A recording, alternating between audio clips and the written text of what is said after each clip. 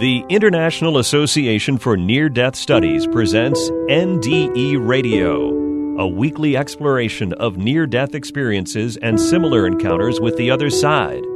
Now, here's your host, Lee Whitting. Welcome to NDE Radio with Lee Whitting, whether you're listening on TalkZone, by podcast, through the archives of our ad-free shows on our YouTube channel, or connected through the incredible content of our Facebook page. Our guest today, Leonard Martin, known as Jay, grew up in a tough neighborhood on the south side of Chicago. At 14, he began a dancing career with his friends and performed at talent shows, pep rallies, concerts, trade shows, and even performed at the Apollo Theater in Harlem. It's a world-class theater, as far as I'm concerned. After starting a family in 2001, Jay moved to Columbus, Ohio, had another child, and continued his career with Coca-Cola until a forced retirement in 2017 when a heart attack and 26 strokes disabled him, but gifted him with a remarkable NDE and miraculous recovery after 24 hours of being considered dead. Jay lost his job, his home, and his former identity, and had to literally start over. He developed a neurological disability, nerve damage, PTSD, and other medical conditions as a result. But Jay benefited from having been an avid meditator since 2011 and a very spiritual person. Jay says, quote, meditation is a very important tool in my life and keeps me grounded and connected to God and his infinite wisdom. Jay's the author of The Second Time Around, a memoir about a life, a death, and a second chance. And he created a company called Dallas Aromatherapy and Meditation Sanctuary, LLC, to help people experience the beauty and benefits of meditation and aromatherapy. Jay Martin, welcome to NDE Radio. Thank you much for having me. Really appreciate it. Oh, I appreciate you coming on. And I said that you grew up in a tough neighborhood on the south side of Chicago. But I was wondering if you could tell us a little about your life growing up and why your family was such a good influence on you. All right. I'll do the best I can. Okay. Well, as I, mentioned, I grew up on the south side of Chicago in the Inglewood area. Family was very supportive with everything we did, that the love and support that they gave was like one of the foundations to keeping me, sane and not going crazy in some of the things I experienced, Yeah. When I was born, we kind of started off like my dad was a drug dealer, and uncles and cousins were in gangs, and we had some tumultuous times with police raids on the house often. And as kids, we wasn't really scared, but it's bad when it becomes a norm, Yes. But my grandparents at the time wasn't having it, but nevertheless, my dad and them were hard-headed. But during those things, my mom, she decided she didn't want us to live that life, so she decided to move us to a different environment. And even we was about to go to the projects of Chicago. I don't know if you guys heard the history of the projects. It was pretty rough.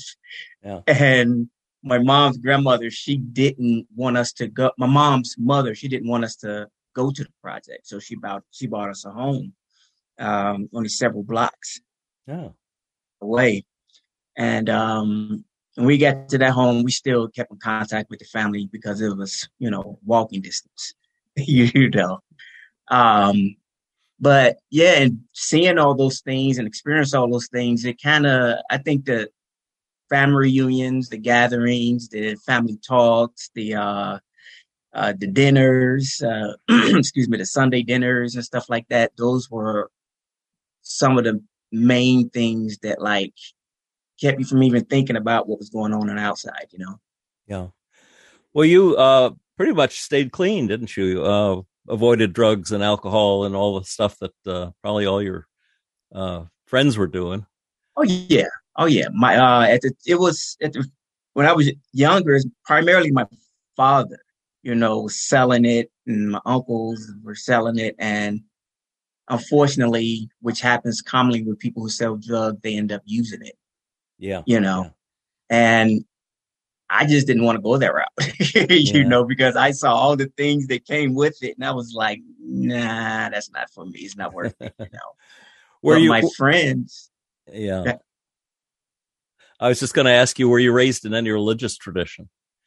Well, my mom was ironic because my mom grew up Baptist, and my grandmother, however, she wasn't much of a churchgoer. My mom's mom, she wasn't much of a churchgoer, but her mother, my great grandmother, heavy churchgoer, So my great grandmother used to have gospel, on all the time. My mom still has gospel on all the time, and and as young kids, they would push, tell you about being a Baptist and all that, but you'd be like, kids, you were like, I really don't care to hear that, Mom. Just want to have fun, So there you were. You pulled through all of the possible damage you could have run into growing up, and then in August of 2016, I guess that's when you really suffered some bad physical events. Oh yeah. A few years prior, I was diagnosed with pulmonary embolism, just one blood clot in my lung. But it was like years leading up to it. It was diagnosis after diagnosis after diagnosis. It just seemed like they kept coming every other year. Mm-hmm. Lupus, then severe depression, anxiety, then a pulmonary embolism and angina, like several months before the incident happened. And my doctor at the time, she told me, be careful. I want you to stay on your blood thinners because it can be fatal if you get off these blood thinners and that blood clot goes to your heart, stop it. Mm. And I didn't think much of it, I was just like, okay, I'm not going anywhere anytime soon, but I was still taking my medicine. So one evening, that's the evening of August 17th, after coming in from work, I felt a funny feeling in my chest, but I didn't know what it was, and I wasn't really worried, but it was just a funny feeling, no pain or anything. And before turning in, I proceeded to call my friend and my mom, something I seldomly do sometimes. So after I made that last phone call, next thing you know, I'm waking up in the hospital almost a week later. Wow. I had no remembrance of what happened. I meant to ask you, what kind of dancing were you doing? Were you doing break dancing at all? Oh, wow. Yeah. When I was younger, I started off I was like 7 years old. I started off breakdancing, but in Chicago, the common dance was called house dancing. It's like a cousin of hip hop. Okay. So that wasn't as hard on your neck and your head as breakdancing. Oh no. Because what I was thinking was, you were pretty young when in 2016, but maybe there was some damage from the initial dancing. If you were, anything involving the neck and the head and the spine, could really complicate your blood flow and might have contributed to the heart attack. What was ironic is that, because I have asthma as well, I was born with asthma. With my dancing, I actually was under better control of my asthma with my dancing because my heart was always racing, and majority of our dancing was upward, so we wasn't spinning on my head, so I wasn't doing that again. Or things like that. Right. So it contributed to me feeling well, and I had a clean bill of health. It's like I had, other than the asthma, I had a clean bill of health until I moved to Columbus, and that's just where it's just like stepping, just something after something after something. Yeah. Well, they thought the hospital staff at any rate, thought you were a goner, and they told that to your family, didn't they? Tell us how they diagnosed that and what they said to your family. Sure. When it happened, I was just, because like I said, I was out. It happened like early morning 2018. And they called my family and told them, they said, well, need to, hurry up and get here. He's in bad shape. We don't know, basically, we don't know what's going to go on, but he's in bad shape. Hurry up and get here. And my family's in Chicago. My children was here with their mom.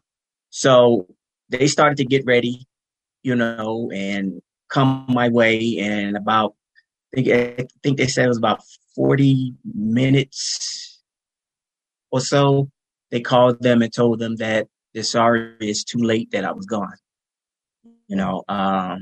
My mom and my sister, they were telling me their reaction that, they fell to the ground crying when they heard it, and was erratic and everything. And my children, they were also notified.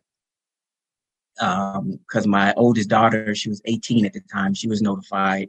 And she told, of course, her siblings, which is around, my youngest ended up calling my now wife, and she had just got home from work and told her dad's dead. Yeah. So she rushed back out to the hospital to come to me. And what was also ironic was that I was a floor above her in the hospital when she was there working. She didn't even know it. Mm. She was on the staff there. Was she a nurse? She was at the time, she was a technician. Okay. At some point, maybe I saw this in your book, you were bleeding from all over, or even from your eyes. Is that true? Oh, yeah. Because when they first arrived, like my mom first arrived, like, I want to say that afternoon or something like that, she got off the elevator, and my children's mom, my mother got off the elevator, was like, okay, where's my baby? At it, Yeah. And my children's mom said, he's over there, but he's been gone all day. So she again fell to the ground crying. And when they came in, because it was already half the day, my body had started to swell. My skin was cracking, blood coming from my skin that was cracking. It was coming from other orifices like my eyes. And yeah, because everything, it was like nothing pumping my heart, no blood to my body, because everything had stopped. Heart, everything. They still had you on a ventilator, though, is that right? I believe they had me on the ventilator I believe they had me on the ventilator. Yeah. Okay. But because my lungs were, of course, they wasn't working. They were all stopped. Yeah.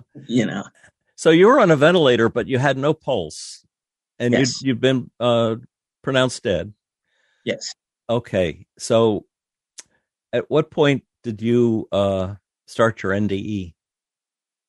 What was ironic what was funny was that I didn't even know that I was deceased.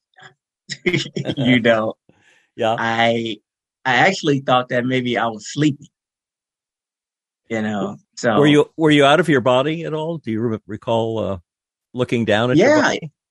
Because what was so funny, everything that happened afterward while I was gone, if it was like no fear, it was normal. I don't know how I got to this place, but I was like walking down a tunnel. Yeah, you said it was like an amber opal or yeah, oval shape. Yeah, like a an amber tunnel, where it's like goes around and you just walking through it. And there were like people or hands just like reaching out, but it wasn't like malicious because I didn't have any fear or anything. And I didn't have a body. All I know, I was just looking around me and, people reaching up, around me. And I would just continued going down that tunnel. But they were people. They weren't like angels or. Right. They were people. I didn't see anything that would, give them the classification of anything else but like people. Yeah. Interesting. And then I think you were suddenly on I think in the book it said you were on an empty highway in Columbus going past historic landmarks. Yeah. I was, it was like I was just, just going, floating or whatever it may be. And it was like an empty highway. Nobody was out. It was kind of gloomy. And I passed like a couple of landmarks that I recognized. One of them was on, those who live in Columbus know what it is. That's Front Street in the Brewery District. I passed that and was on the highway, and I don't know what happened, but it was like I was immediately in space, shot straight to space. And while up there again, I wasn't fear, I didn't have any emotions. It's like I was just existing, I was just there. And at the foot, at my foot, like further down, I saw the earth, and of course it was huge, and what looked like in a form of a tree coming off the earth with like energy just circulating within and out, but it was the semblance of a tree, and to my left, I saw like it was like a swirl of stars, like a wormhole, but it was like a swirl of stars, like a wormhole. And what was so funny was that about 2 years ago, I saw that same image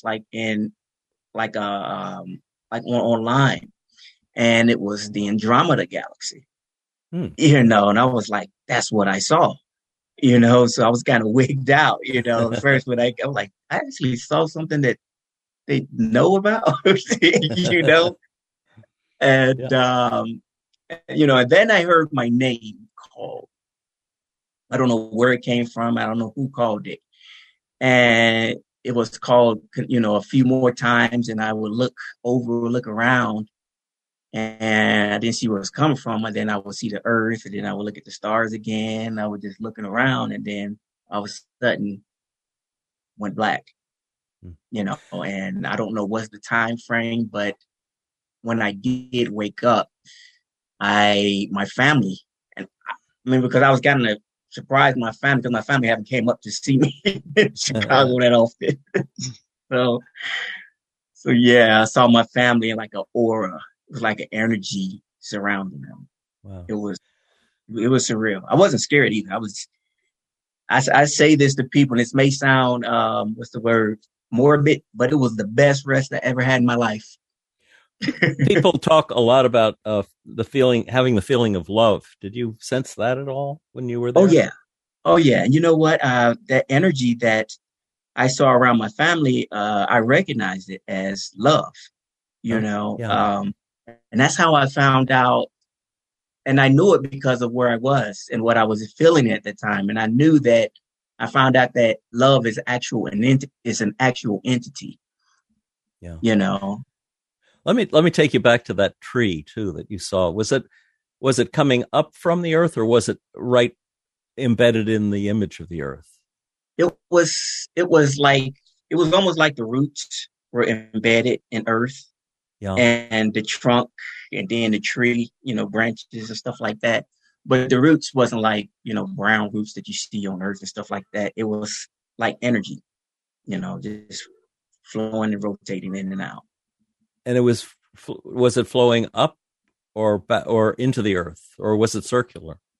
Just like circulating, like almost like currents, how it goes up and then it comes back down and goes up and comes back down and stuff like that. Mm-hmm. Just like currents flowing in and out, different paths. Did it have light to it, or the feeling of love, or anything like that? It was the energy was the light that I saw. Was the energy I saw going up and that was about the only light that I witnessed. Wow. But you didn't see anyone else. You didn't see anyone when you heard your name called. There weren't any beings around. No one mentioned it. I didn't know who called me. Maybe your family calling you from bedside? It's possible, because what was funny was that when my mom then was by my bedside and I was, deceased, clinically dead, my nephew called from Chicago, And he told my mom, he said, I just woke up and I just saw Uncle Jay.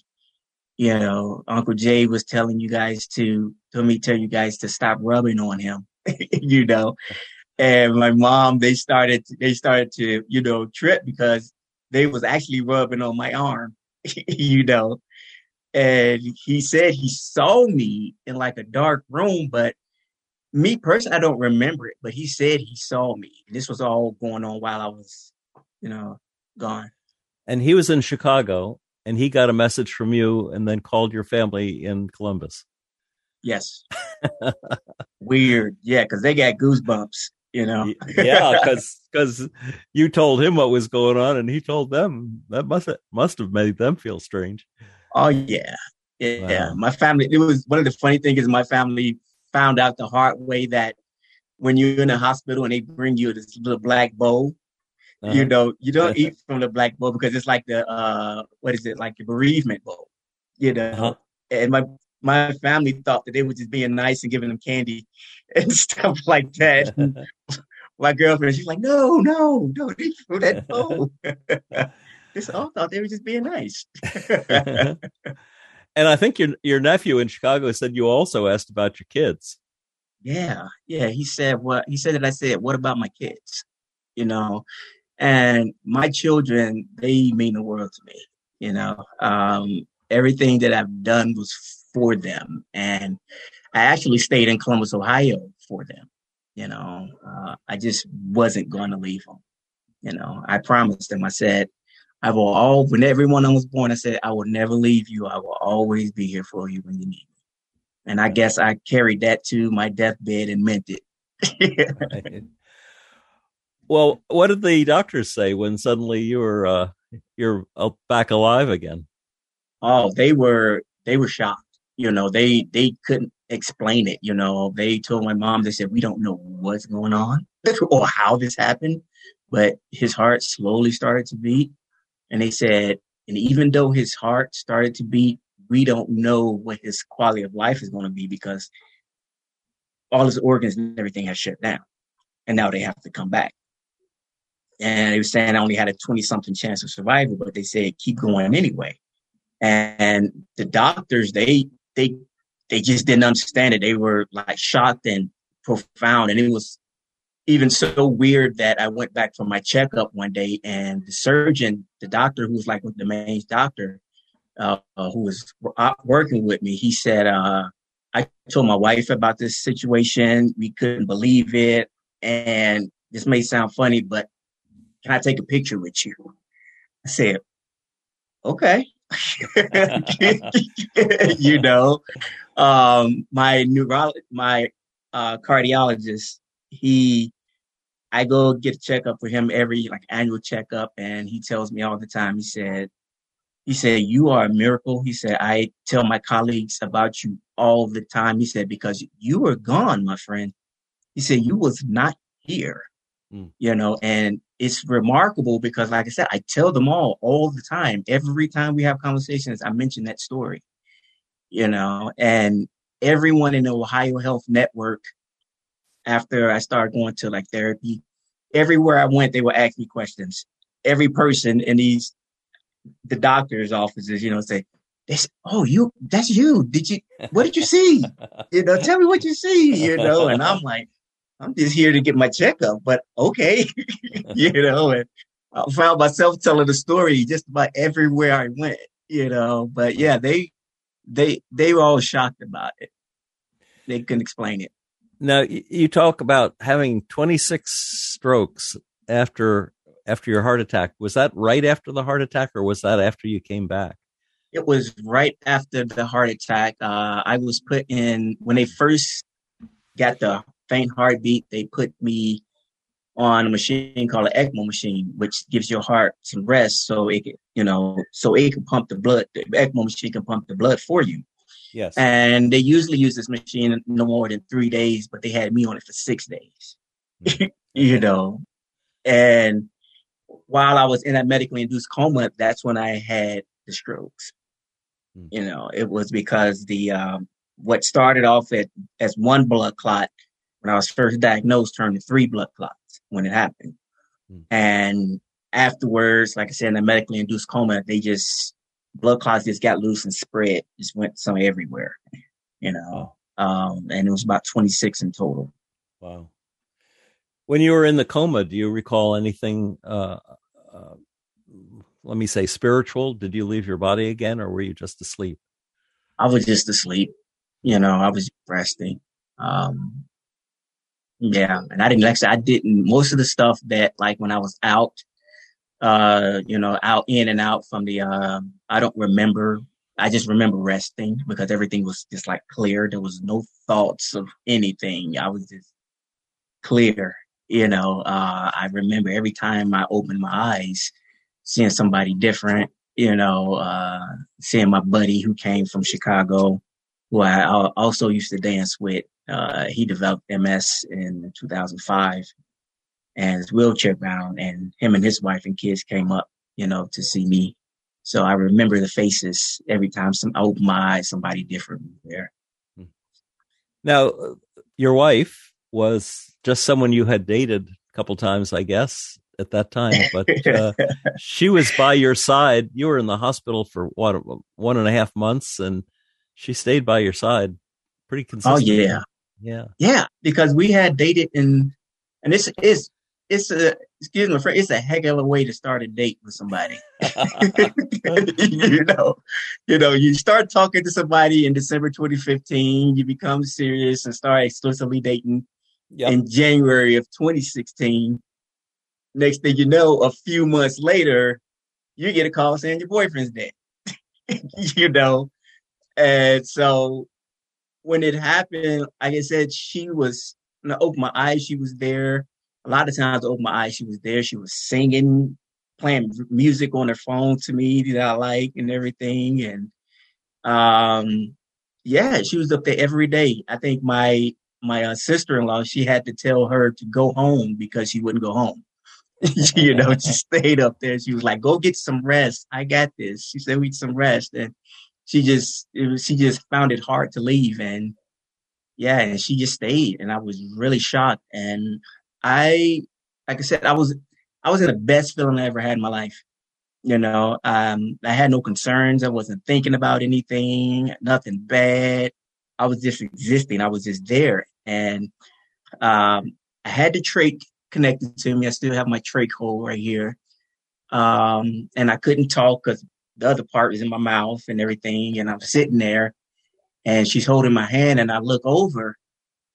Then I look back over and a tear started rolling down my eye. I started to, cry a little bit. And I just looked at it again and held her hand so she can acknowledge me. And then I said, will you marry me?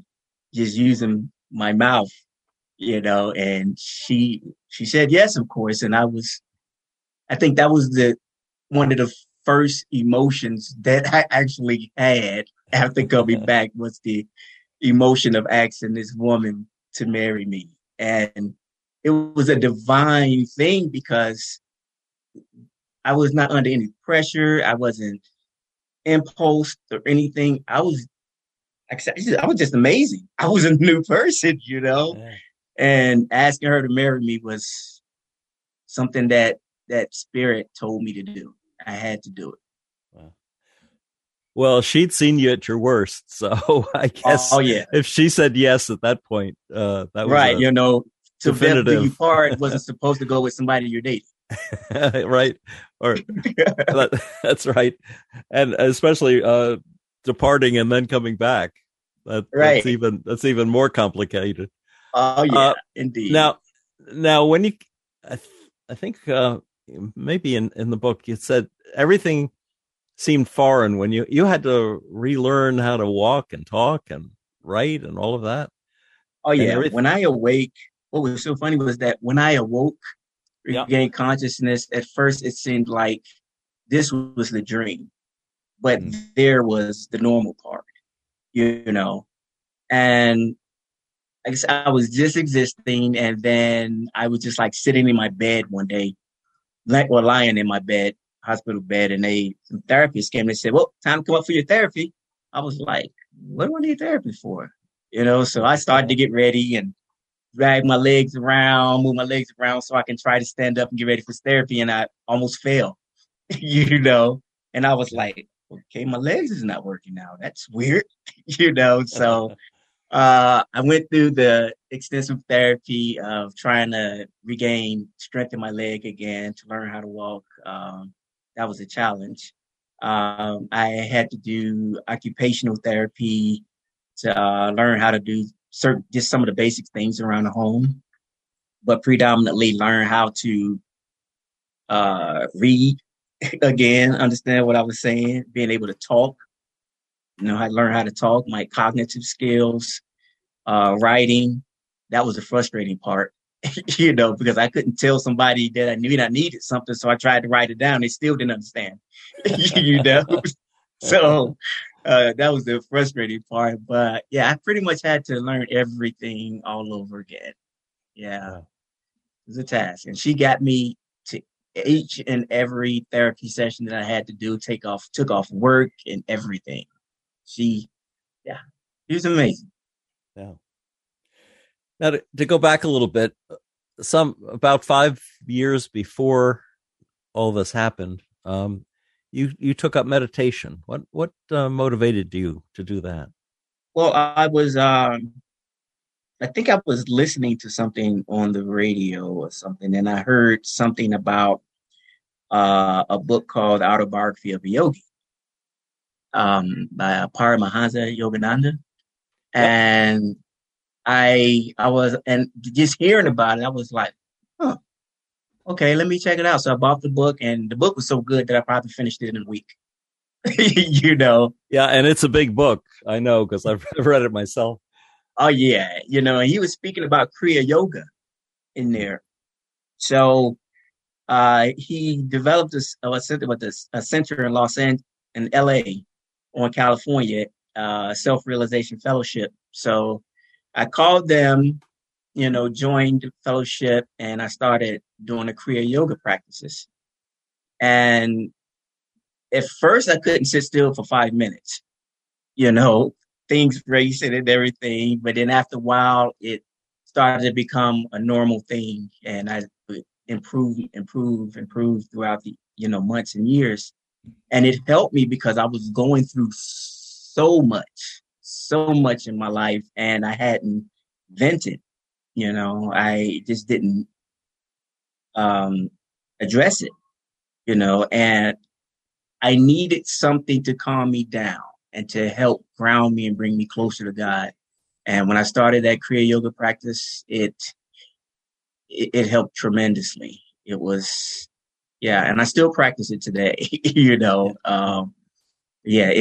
was what I needed. It was what I needed to help me. And I often tell people that ask me, they said, what was it like? What was the feeling? And I tell them that, excuse me, the closest thing that I can come to even describing what I felt or what I experienced was during my meditations, because some of my meditations were just like otherworldly, and this amazing feeling. And that was what I felt when it happened. So it was like, that was probably the closest. So I was like, if you want to I don't recommend you doing what I did, dying. We don't want you to die. But try meditating. Try to meditate. You still get some of the best feeling when you do it. You get into it. That Self-Realization Center out there, my brother belonged to that when he was living in that area. Yeah. And he's still a member, but he's in Texas now.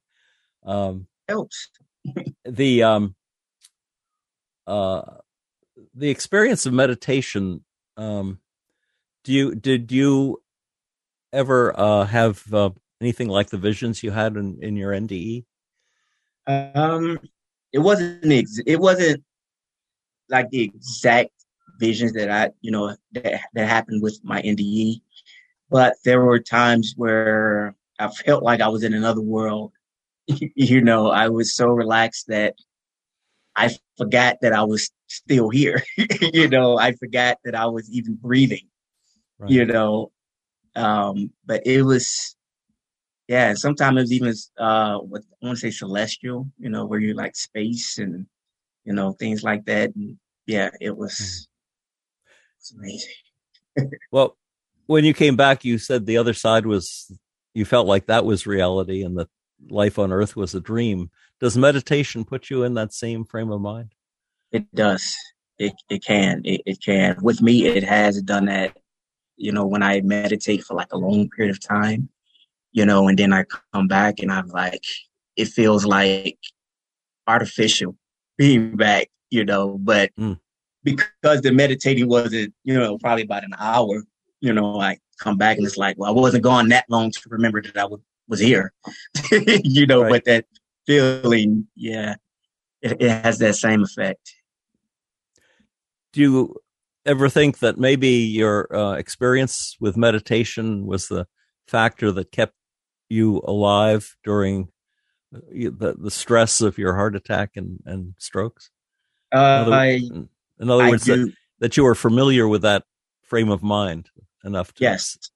Yeah, because with meditation, it one of the things it did, it helped me to remain calm in some of the most hectic situations that I may be in. So when everything happened, after everything happened, yeah, I knew how to remain calm, I knew how to be centered and just be in where I am at that moment, the nurses even asked like my mom and my girlfriend sometime because they would come in and see me smiling, or laughing. They say, "Is he okay?" They said, "Oh yeah, yeah. He just does that sometimes." Then they would ask when they like stitching me up or something like that. They would ask me, "Okay, do you want certain medicine? Do you want Tylenol or whatnot?" And like I said, I was in a good place. I was like, "Nah, just go ahead and stitch it up." It didn't bother me. Nothing bothered me at all.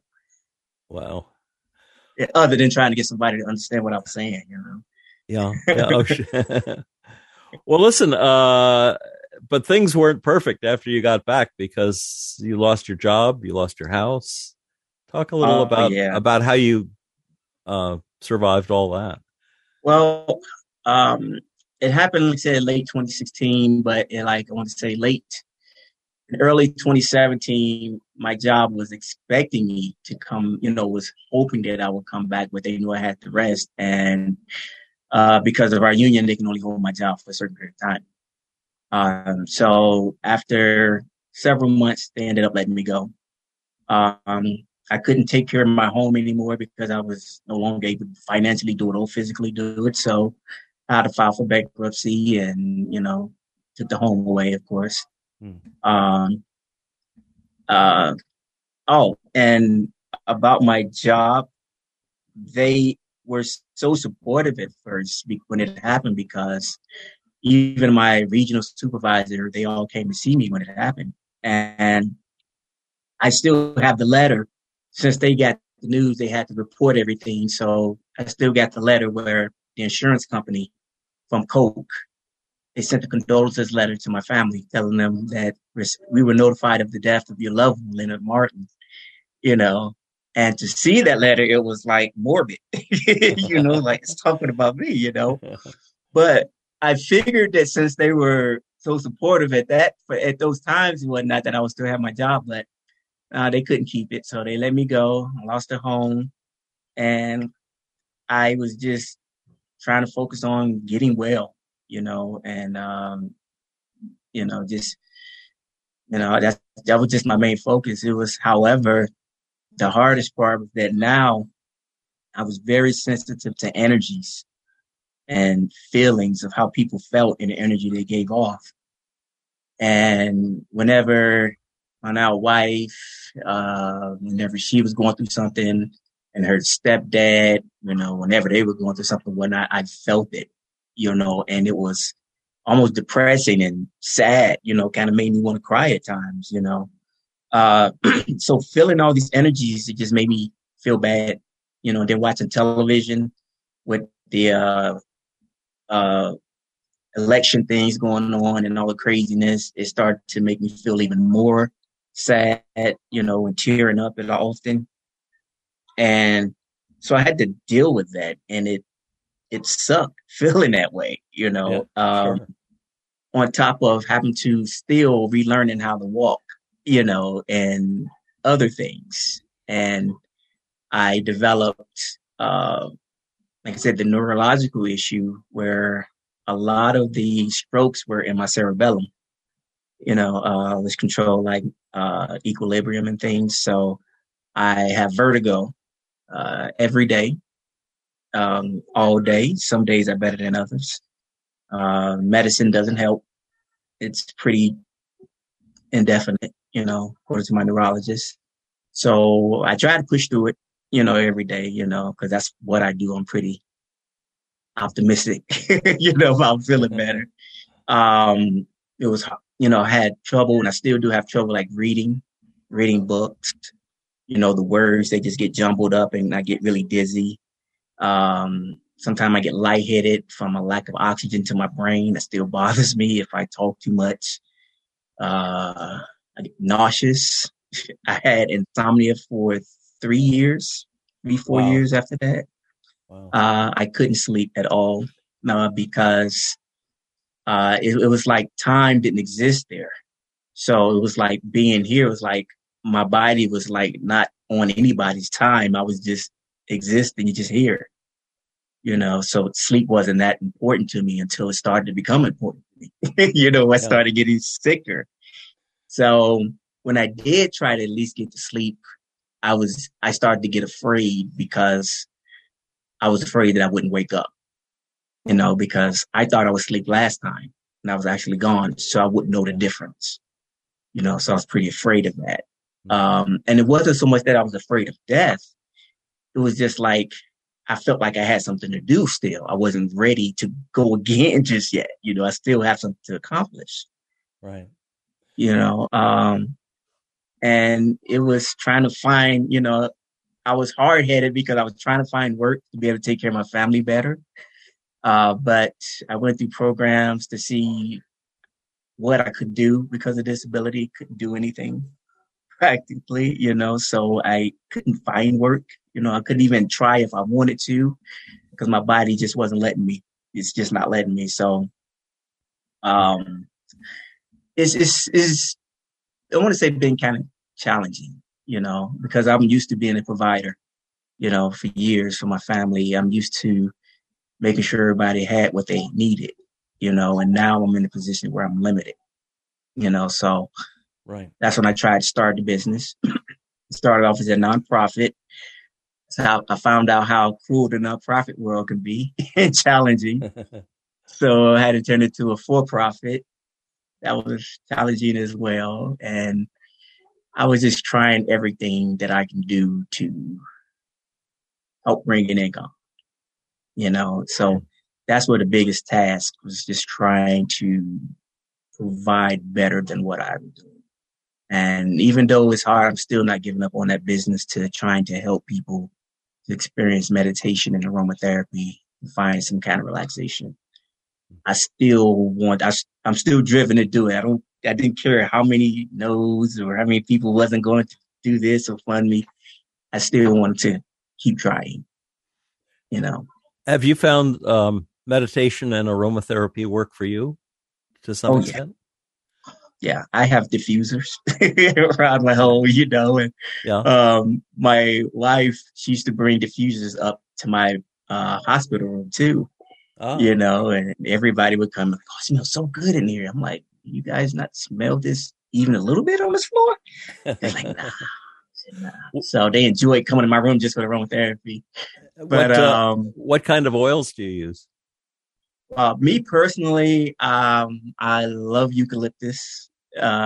Opens you up, just invigorates you. My wife likes citrus things. That's not my cup of tea. Eucalyptus, peppermint oil, vetiver. I believe that's one. I just discovered that about 2 years ago for called depression, stress, and it's relaxing too. So yeah, I like to switch up every now and then too.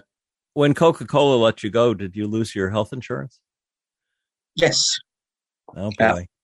Yeah, I lost my health insurance. And at the time, I was trying to like, okay, maybe I can at least get my pension that was left over, and oh, it was like pulling teeth. They just refused to give it to me, and here we are hemorrhaging, so, Wow. um, they ended up turning it around about a year later to where they decided to give everybody pension buyouts, to avoid making it about disability and stuff. But nevertheless, I got it. It helped, for a little while. But yeah, my insurance was gone. I had to get put on a Medicare and I think it was a Medicaid or something for my insurance. Medicaid and SSI. You must qualify for Yes. that? Good. Yeah, That's good. I ended up getting that. That helped. It helps. Every bit helps. Oh yeah, of course. Yeah. So I mean, God provided, and He still does, and I don't, I always say that everything is going to work out the way it's supposed to, regardless. Yeah. What's your relationship with God now? How do you feel about all this? Still strong. It didn't waver at all. However, I was trying to figure out what my purpose was, because everyone would say that God brought you back for a purpose. He wasn't ready to let you go. But I was like, okay, but I don't know that purpose. I'm sitting here trying to get well, but I'm not really sure of that purpose. So I would, again, continue praying, never stop that. Meditating. I stopped for a little bit, then I got back into it because I was, how I was feeling.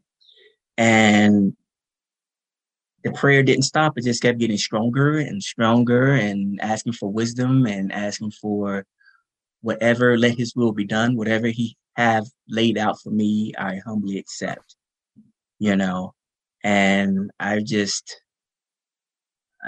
been, happy to be here, just that He allowed me to be here, Yes. So I'm forever and always grateful. I thank Him every day, all day, every day, like clockwork, Is there a branch of Self-Realization Fellowship in Columbus? I found that there is. Yeah. I've never attended one though.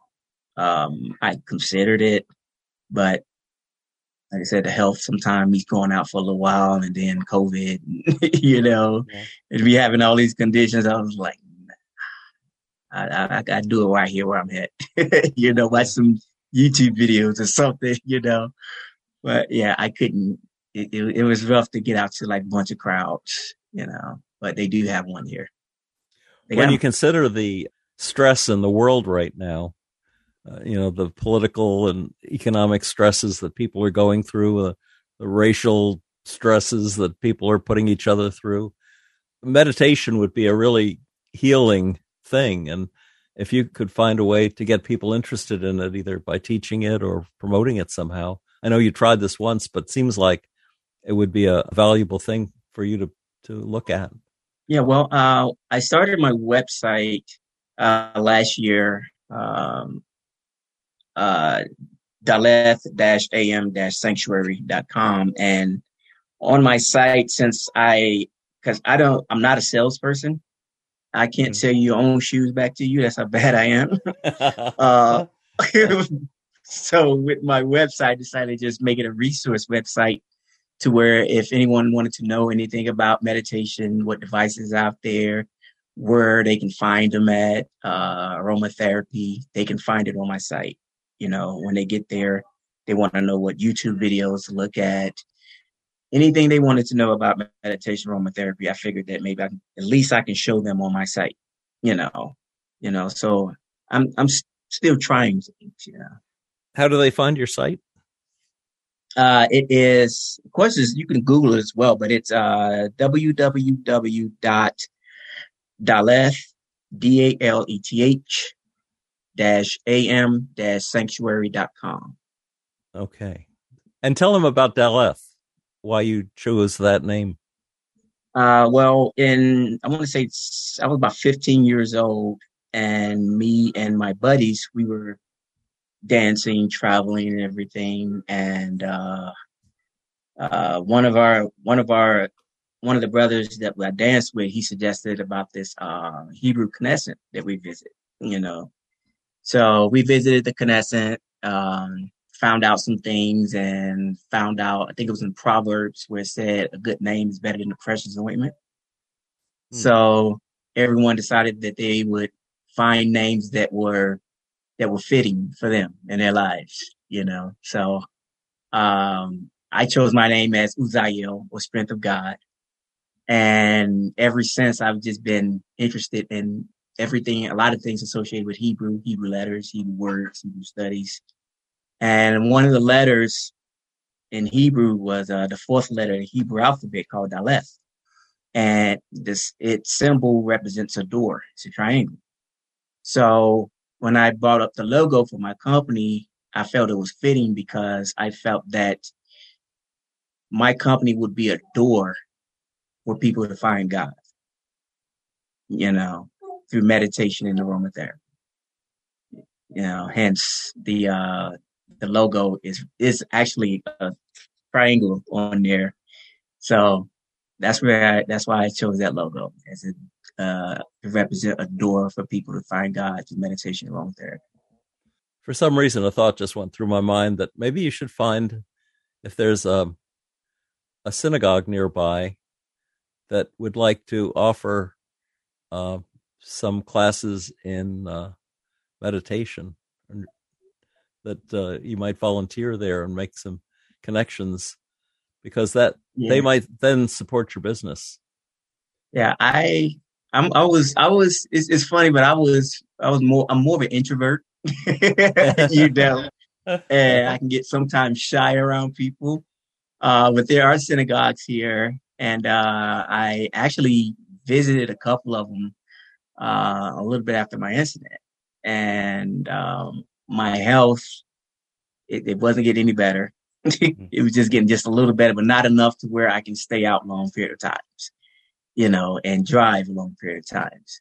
So I kind of strayed away from doing it, but they're not off the table, you know. It's just been a challenge getting around for the most part with everything, but it's a consideration that I have thought about. Yeah. Well, not being a salesman yourself, you need somebody who could do that part of the work for you. Yeah, I think the fact that you are an introvert would be very appealing to people who are interested in things like meditation. They don't want a hard sell on the meditation front. That just doesn't work. That doesn't compute. Right. You know, somebody asked me when I teach meditation, I'm like, I don't know. I don't know how to do that. I just know how to do. You know, that's what to teach, you know. And then to put me in front of a bunch of people to try to teach them. Have you seen the way I talk these days? Yeah. So yeah, but nothing's off the table. I'm always willing to try everything to improve the life of others and myself. You know, that never wavered. Yeah. Regardless of whatever comes my way, never wavered.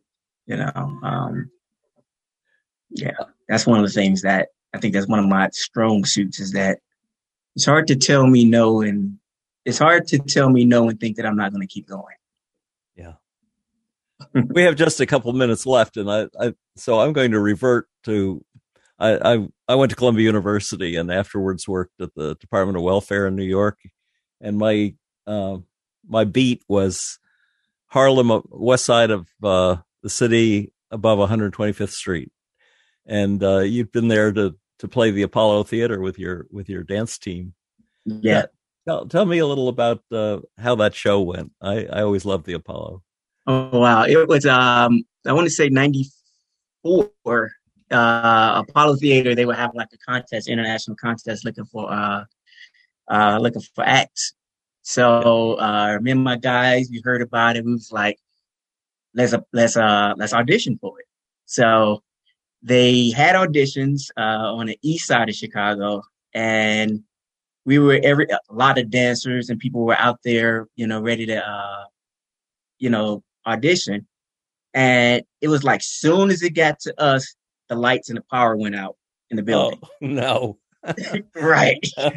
So they had to cancel it and reschedule. And it would just so happen that they contacted us to let us, they was contacting people, and we were one of the people they contacted to actually come and audition again, to audition. So we auditioned. We got the part to be in their program that they was having in Chicago. We didn't know that they was going to have it in Chicago, and the people, whoever wins the one in Chicago gets to go to the one in New York.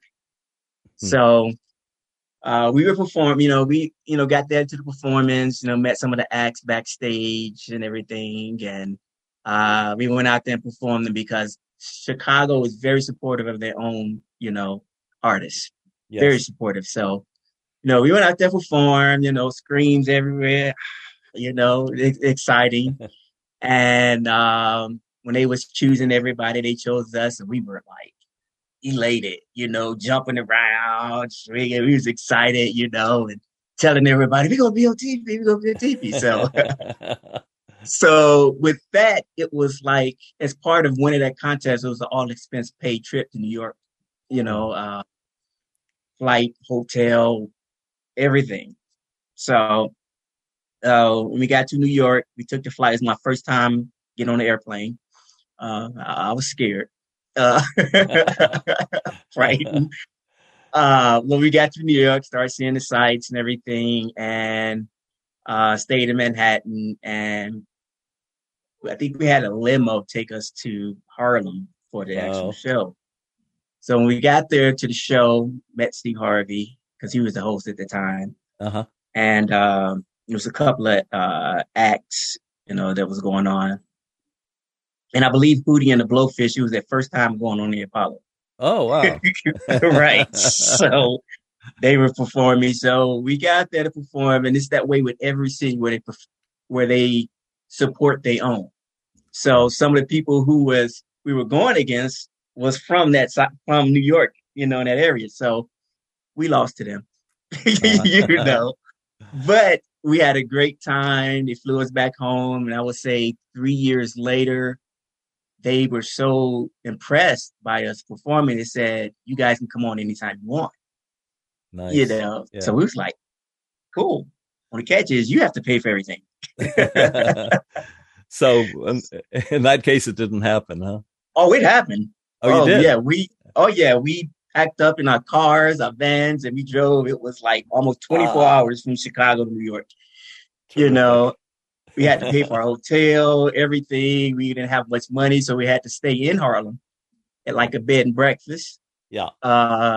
Wasn't the best, but we got to stay there, and the show came again. Steve Harvey was the host. A couple of acts was there. And one of my guys, you were backstage, and some of the people that was in the audience was backstage, and he started talking crazy and joking about people in New York and all that. And the guys in New York, they was looking like, watch your mouth. Uh-oh. We was like, man, be quiet, They said, watch, we're going to boo you all. As soon as you get on there, we're going to boo you. We was like, oh. So we got to performing on the stage, and it so happened that those same guys were right there by the mic.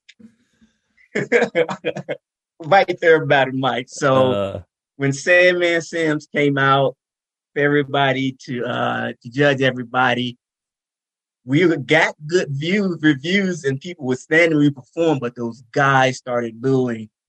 Caused us to lose it. We looked at him like, why? Why? But it was a great trip. It was a great experience. We had afterwards, we just couldn't do it anymore because everybody started having families, and it was like the end of the road. Everybody just started doing their own thing, But it was. But you got to do it. Yeah, that's wonderful. We got to do it twice, and it was fun, Well, Jay, Ain't dance like I used to, but it was fun. Jay, thank you so much for sharing your story. This has been great. Thank you so much for having me. And tell listeners again how they can find your website. You can find my website at www.daleth, that's DALETH -am-sanctuary.com. Sanctuary. And it's a free site. Come on there, find anything you need that can help you find that inner peace and get closer to God. Everything is welcome when it comes down to getting closer to God. Terrific. Thanks, Jay. Thanks again. I really appreciate it. I was nervous. I don't know if you felt it, but I was nervous. First time doing this. You did great. If listeners I appreciate it. Would like to hear the show again or any of our more than 450 archived ad-free NDE interviews, go to TalkZone's NDE radio site, hit the past shows button, or go to our YouTube channel, NDE Radio with Lee Witting, where you can subscribe to and comment on the complete NDE radio library. And be sure to check out our NDE Radio Facebook page. Just search NDE Radio with Lee Witting on your Facebook app. And listen again next Monday, 11 a.m. Eastern at TalkZone for more NDE Radio. I'm your host, Lee Witting, saying thanks for listening.